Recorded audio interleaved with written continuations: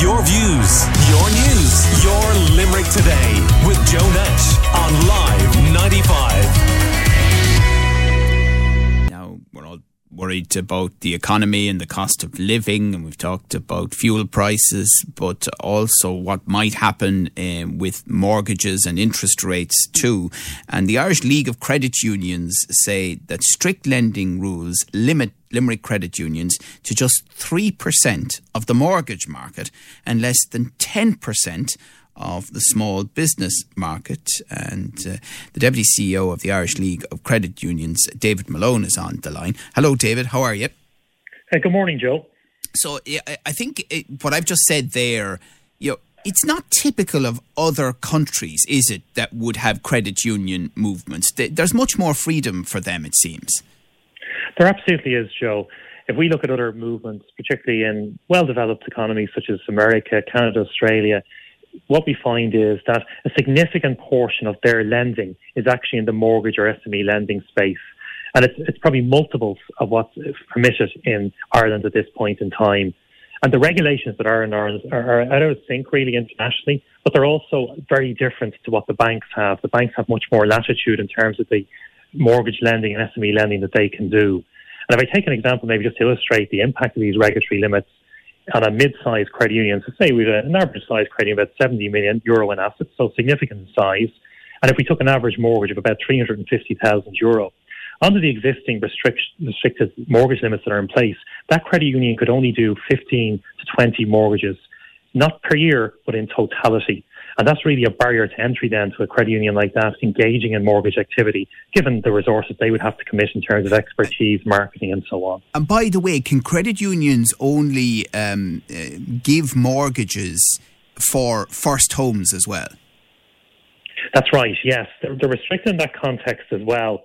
So it's a further restriction on them. What we do see, Joe, as a sector is trying to evolve. So we do welcome Minister Fleming, who issued his credit union policy review framework, and we had a good constructive engagement with him last week.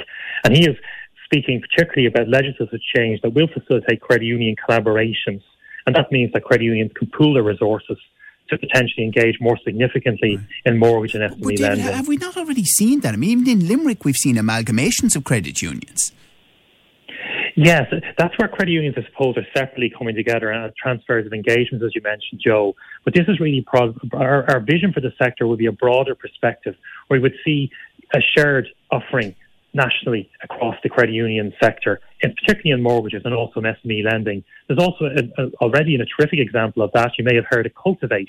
Cultivate are a group of 40 credit unions have come together and engaged in SME lending for the agricultural sector. And it's been a great success. And there's learnings on that, I think, for the sector. And we certainly would be looking to have a similar type of model put in place potentially for mortgages. Yeah. But what we do need hand in hand with that, Joe, is a change to these restrictive regulations. Well, that's it. I mean, I'm a proud member of credit union since I was about 3. And I went not long ago looking for a few quid and they couldn't give it to me. And basically they couldn't give it to me because of the regulations under which the credit unions have to operate. And that's fine. Those were the rules at the time.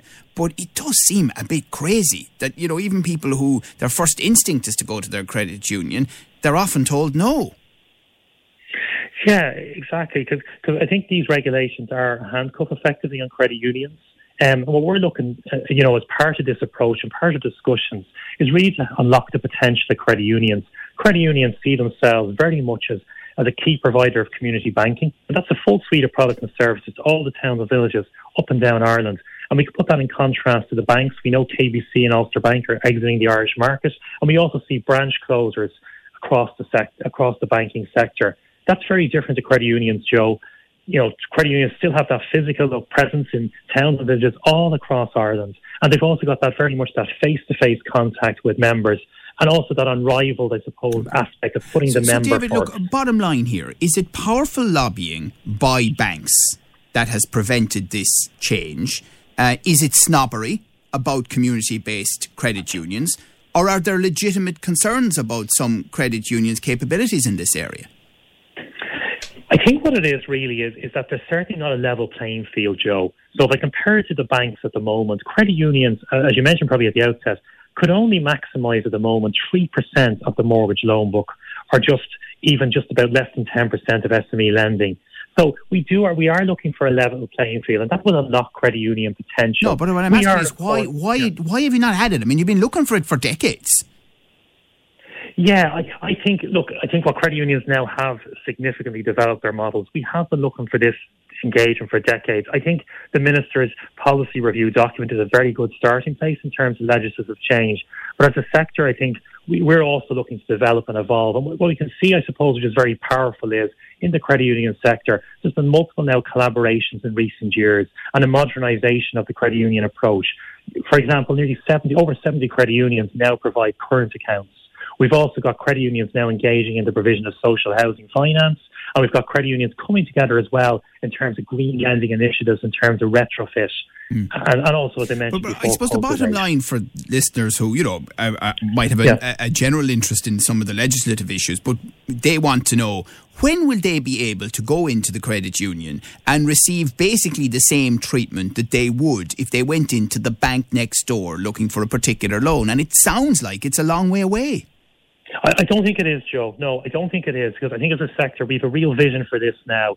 And I think those collaborations I've mentioned, where credit unions have come together, pooled their resources to deliver new products and services, I've mentioned, we see that as a sector migrating into mortgages and SME lending. We're very passionate about that. Can I ask you this, David? Is it still the case that local credit unions are putting deposits in the bank?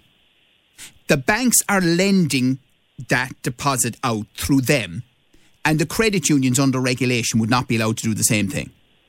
Exactly, Joe, and that's a very important point as well.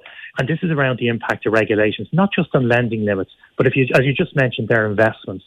So at the moment, credit unions have a very restricted type of investment they can invest in. Effectively, they're nearly curtailed primarily to investing in bank deposits. And on top of that as well, a number of credit unions are having to implement savings caps. So to mention that credit unions have implemented some of those savings caps. And the reason and rationale for that is because the regulator has a 10% regulatory capital requirement. And maybe just explain that in something that might be understandable for the listeners, is that if a member comes in and deposits €1,000 in the credit union has to set aside at the same time €100 for the regulatory capital requirement. And then the credit union has to earn that €100 back.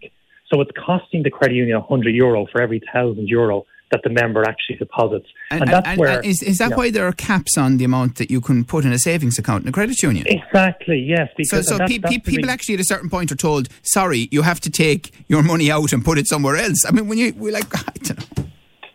Exactly, and you're quite right, and it's incredulous, and I think that's so important. It is, and what is also incredulous is that you can put your money into the credit union, and you end up going, as I say, to the bank, and effectively they're giving you your money back because the credit union has to give it to the bank. I mean, it just doesn't seem to make... Now, listen, there are reasons that people will explain, and you've explained some of them, why those restrictions have been in place.